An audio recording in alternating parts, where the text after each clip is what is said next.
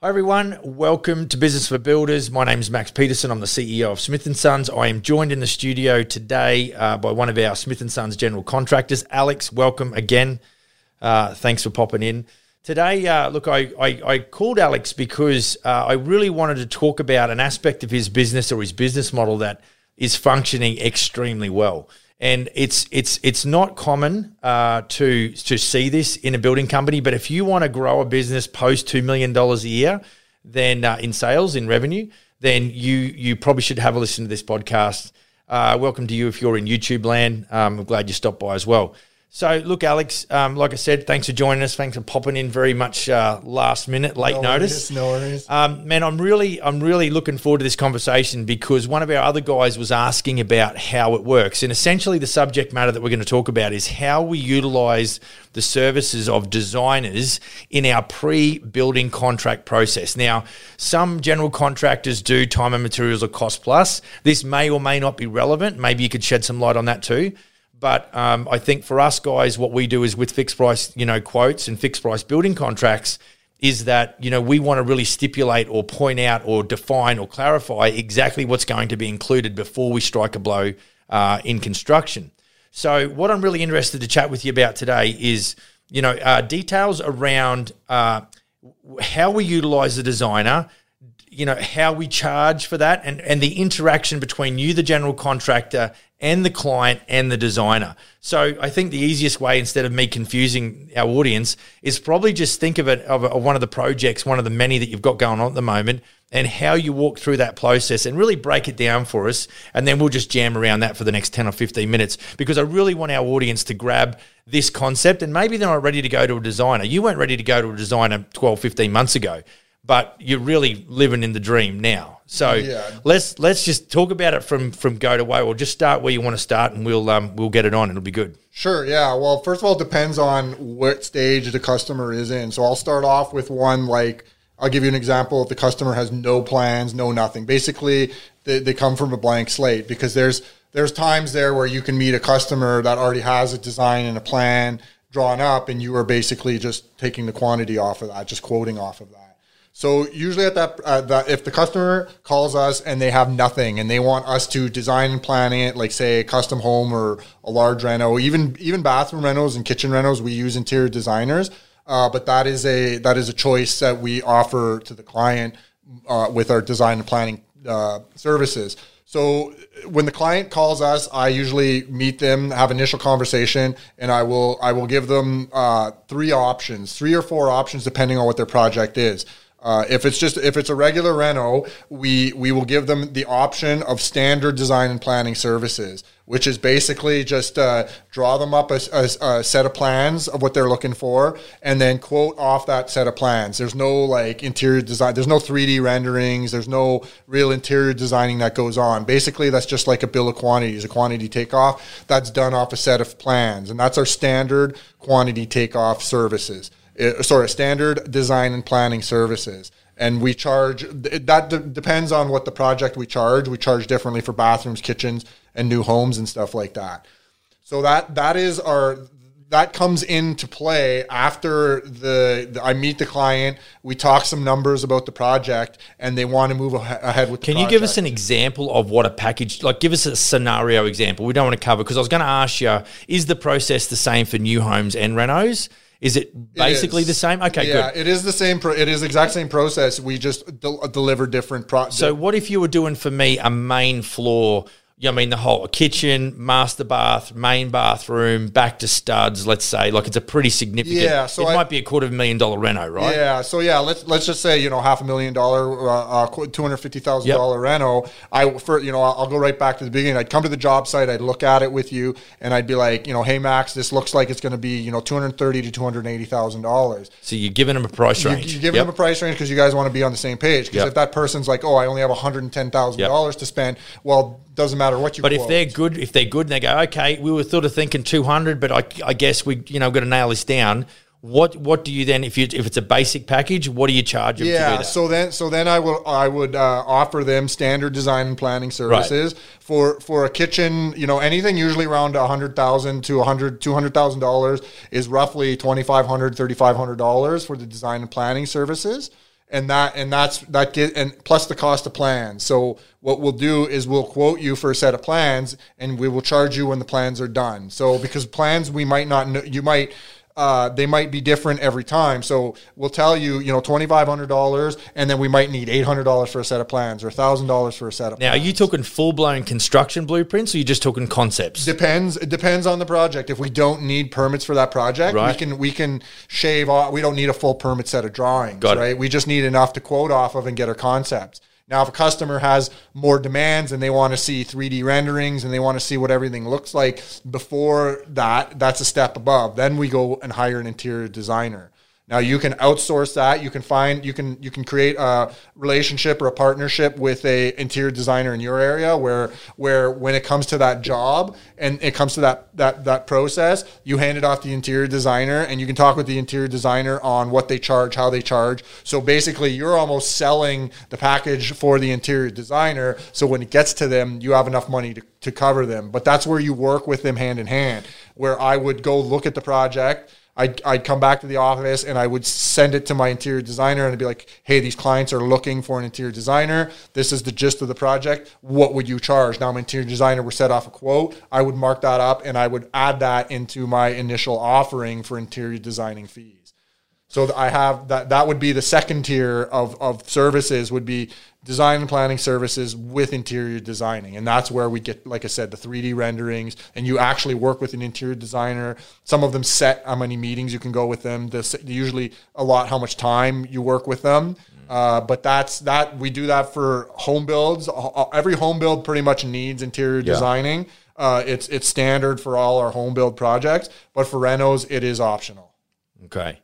So what about packages? Is that something that you use, like other than the two you've just outlined, the standard versus the standard with the interior design?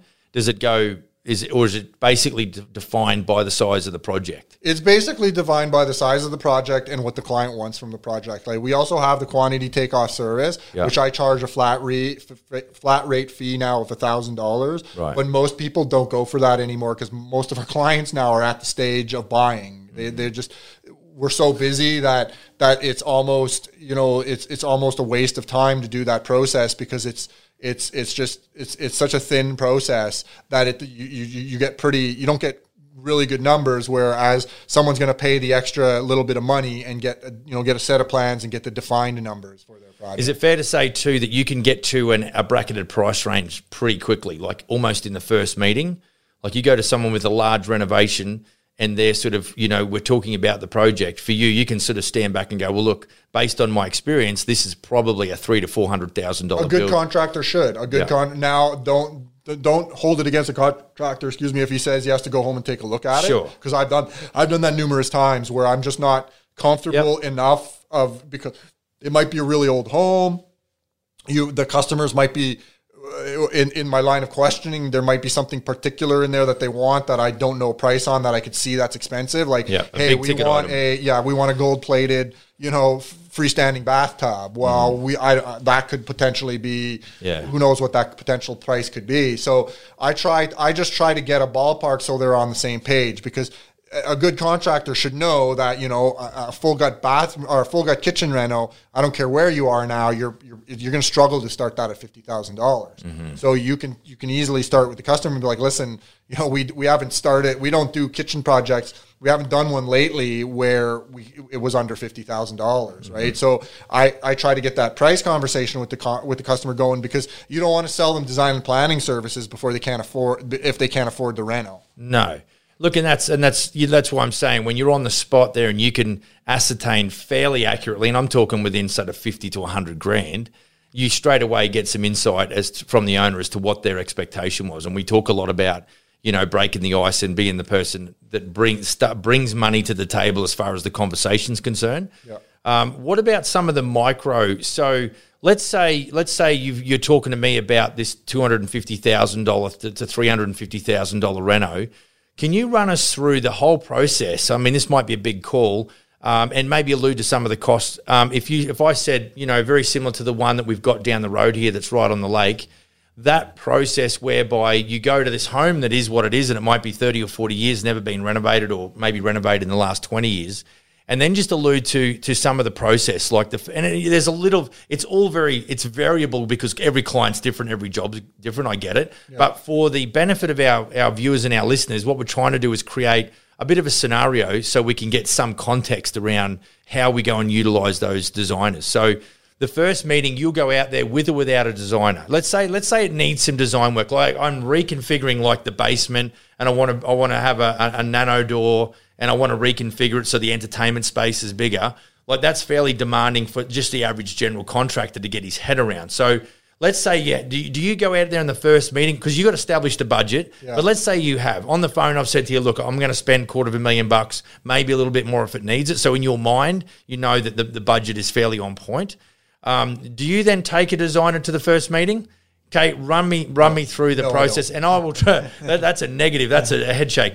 But I'll try and play the design. I'll try and play the homeowner to try and tick some of these boxes, right? Because what I really want to do is I want to run the scenario that you do need to include a designer, and we do need to get some of these concepts, not necessarily construction. They come in a little later down the line. Right. You want to sell for the designer. You don't want So how do you sell design services to me, the client? What is it about having the designer in your pocket that actually helps you add value to the discussion and then close? Yeah, it depends on the client. It's just another tool in the tool belt in case the client wants that extra bit of service. But what if the guys have got this tool on their tool belt, they don't know how to use it? Like I was talking to Corey, right? Yeah. And mate, there's fresh, right? Yeah. Out of the box.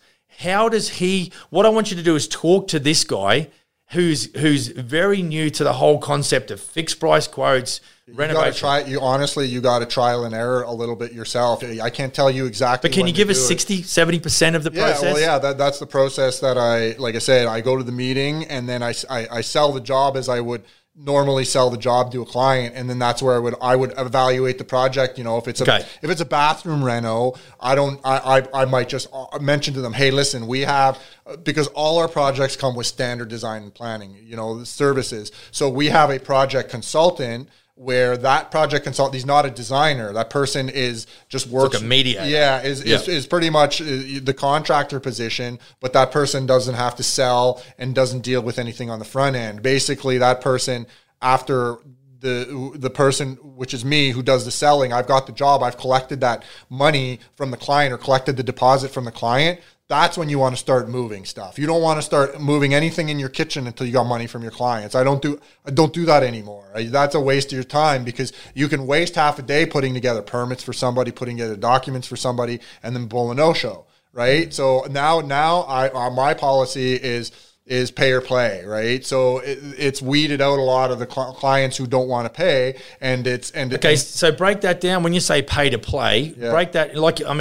I couldn't envisage anyone going and getting permits without having something in writing and some money in the bank. Yeah. So break that down. If I was serious about this, what is it that you're going to offer, and what's that going to cost me as a client? Yeah. Okay. So I'll go back a little bit to the beginning to that, but basically the whole process is you want to follow a process of give and take. So you sometimes have to start out with the give, and then good point. And then because you are coming off the heels, you are coming to the client's house. They probably got you got to build some rapport. So you got to show and build value. You got to stick your neck out a little bit first. Now, if the customer doesn't respond to that, then you start asking, is this customer really a buyer? And what I mean by that is if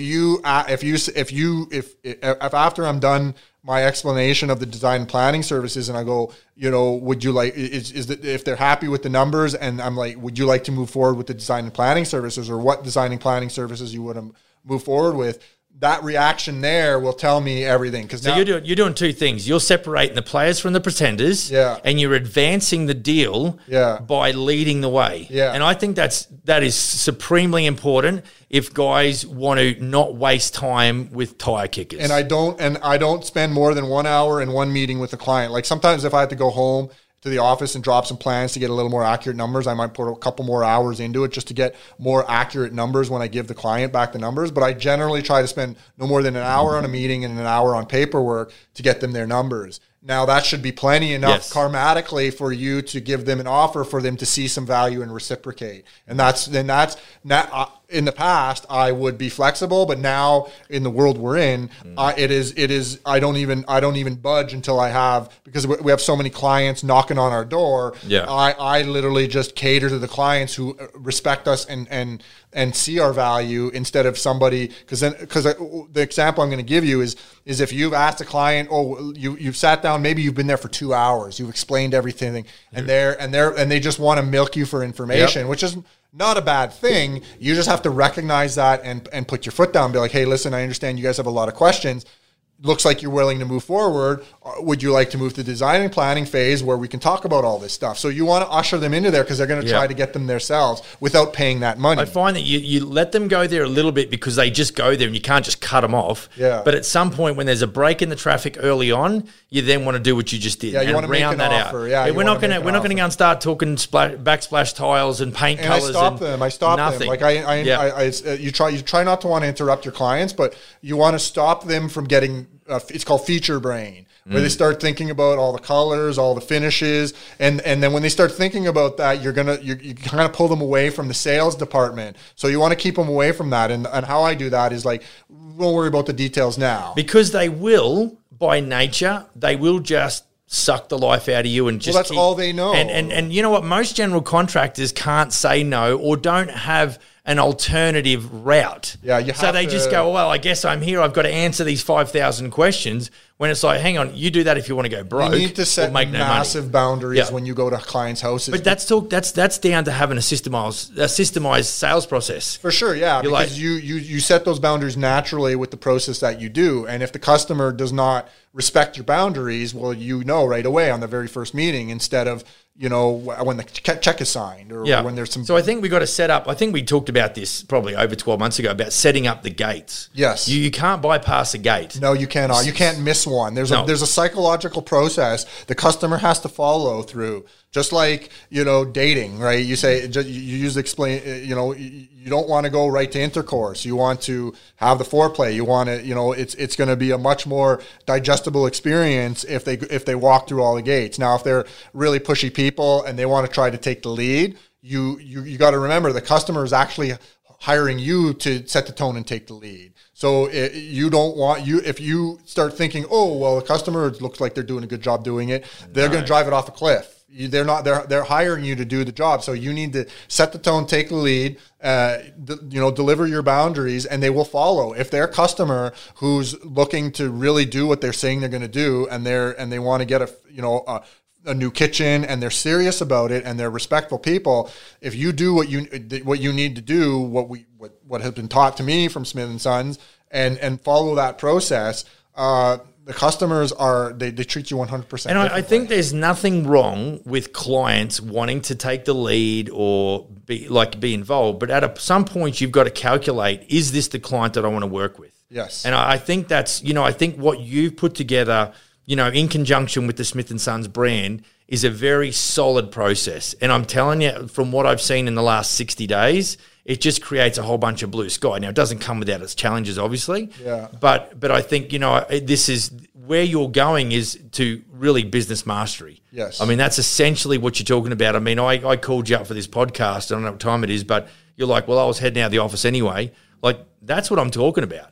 And your business is actually better off. You're better off for it. Yeah. So, I think with having a designer in your pocket, whether it's somebody on staff, whether it's a project consultant more so than a designer, or whether you've got a project consultant who's a mediator between the client and you, the builder, the general contractor, who then outsources, design work as required. Yeah. I think you've got to, as much as I'm trying to nail down an exact process for our listeners and our viewers, there is definitely some finessing and some spontaneity that's required for you as the builder, because the next builder, you like Alex, you're different to me, I'm different to you. Yeah. All the guys in the group have got their own idiosyncrasies. They have to figure some shit out for themselves. When you get to a certain point, though, it is pretty much mandatory to have a designer. Right. I did have one in-house for a little bit. I'll probably try to go back to one, maybe having one in-house if I get to that point. But there's enough of my resources, like you said. I've already built some relationships with independent interior designers. Yeah. You know, and that you can do too if you're worried about taking on that burden, you know, in house, and you don't have that solved. Go on Google and be like interior designers in your city, and call them up and just tell them who you are, and ask them that if they're interested in the type of work you're doing, and don't force them to do it, but just give them the opportunity, and you'll find somebody. I think it's like putting a band together. There's a chemistry thing that's got to be at work, man. It's you know, it's you build business off the back of good company culture and your ability to recruit good talent. Yeah. And whether that's, you know, subs or, you know, contract designers or whatever, you've got to be able to mesh gears consistently and be on the same page, because it's, you know, you're dealing with people, you know, clients, but you then got these interdependent relationships between builders, general contractors, and the designers. And so it's, you know, it's just super important. So I guess, you know, I think it's fair to say that if you can blend those relationships between you, the general contractor, and designers, there's some distinct advantages, because I know that clients have signed up with you because you've had the designer services, which is remarkable. I know that there's clients that you've had who have spent more money because of a designer. You know, so I look at that and I think there is. But, you know, you're a very systemized strategic leader. Your work ethic is off the charts. You're absolutely, you know, convinced that you're going to build massive business. So your level of conviction is definitely fairly unique. And I just want to say that, because it is a caveat. You get out of the business what you put in. I mean, you're an absolute student of the industry and of business. And so you can't just sit on your couch and expect all of this success to come to you. Get what you put in. You know, if you want to run a $100,000 business, work 1 day a week, right? If you want to run a $10 million business, work accordingly. Yeah, and right? I think there's a startup. I would say, you've been with the business with Smithies now for 18 months or something. You're still in a startup phase doing business the new way. Yeah. But you've created remarkable momentum in your business. The world has changed, though. The world is forced everybody to. I think everybody is starting from zero now, no matter who you are, because the world has changed, people have changed, and everything has changed. So we've had to adapt. There's no question. Yeah. But if you have a startup mentality, like eventually you want to get to the point where you're not having to run as hard for as many weeks in the year. You'd like to have a couple of weeks where you can, you know, sip martinis and watching the sun go down. But because we enjoy the game, you and I both enjoy the game, it's hard to sort of go and enjoy more than 2 weeks on the beach, because you're dying to get back into it, right? And that helps. That's why, because you love the game as well. Yeah. So I think that's a very intangible, distinct advantage that both you and I have, right? Yeah. But we're just trying to help everyone, you know, to put together some, you know, systems and processes, and understand what tools and resources can really help, weed out the clients that you shouldn't be working for, and really highlight the clients, you know, that you really need to pay attention to and that you need to serve really well. So, look, man, I appreciate you coming in. If you've got any questions as it relates to interior designers or the services, or maybe the packages or anything like that, feel free to email me at max@businessforbuilders.ca. You could text us on 250-241-8866, or you can maybe pop us some questions in below and we will answer those. But be sure to like and subscribe, and certainly share this contact with someone that you might know wants to build a high-performance business. Thanks again, Al. No problem. We'll catch you around soon. Have a great day. Bye-bye.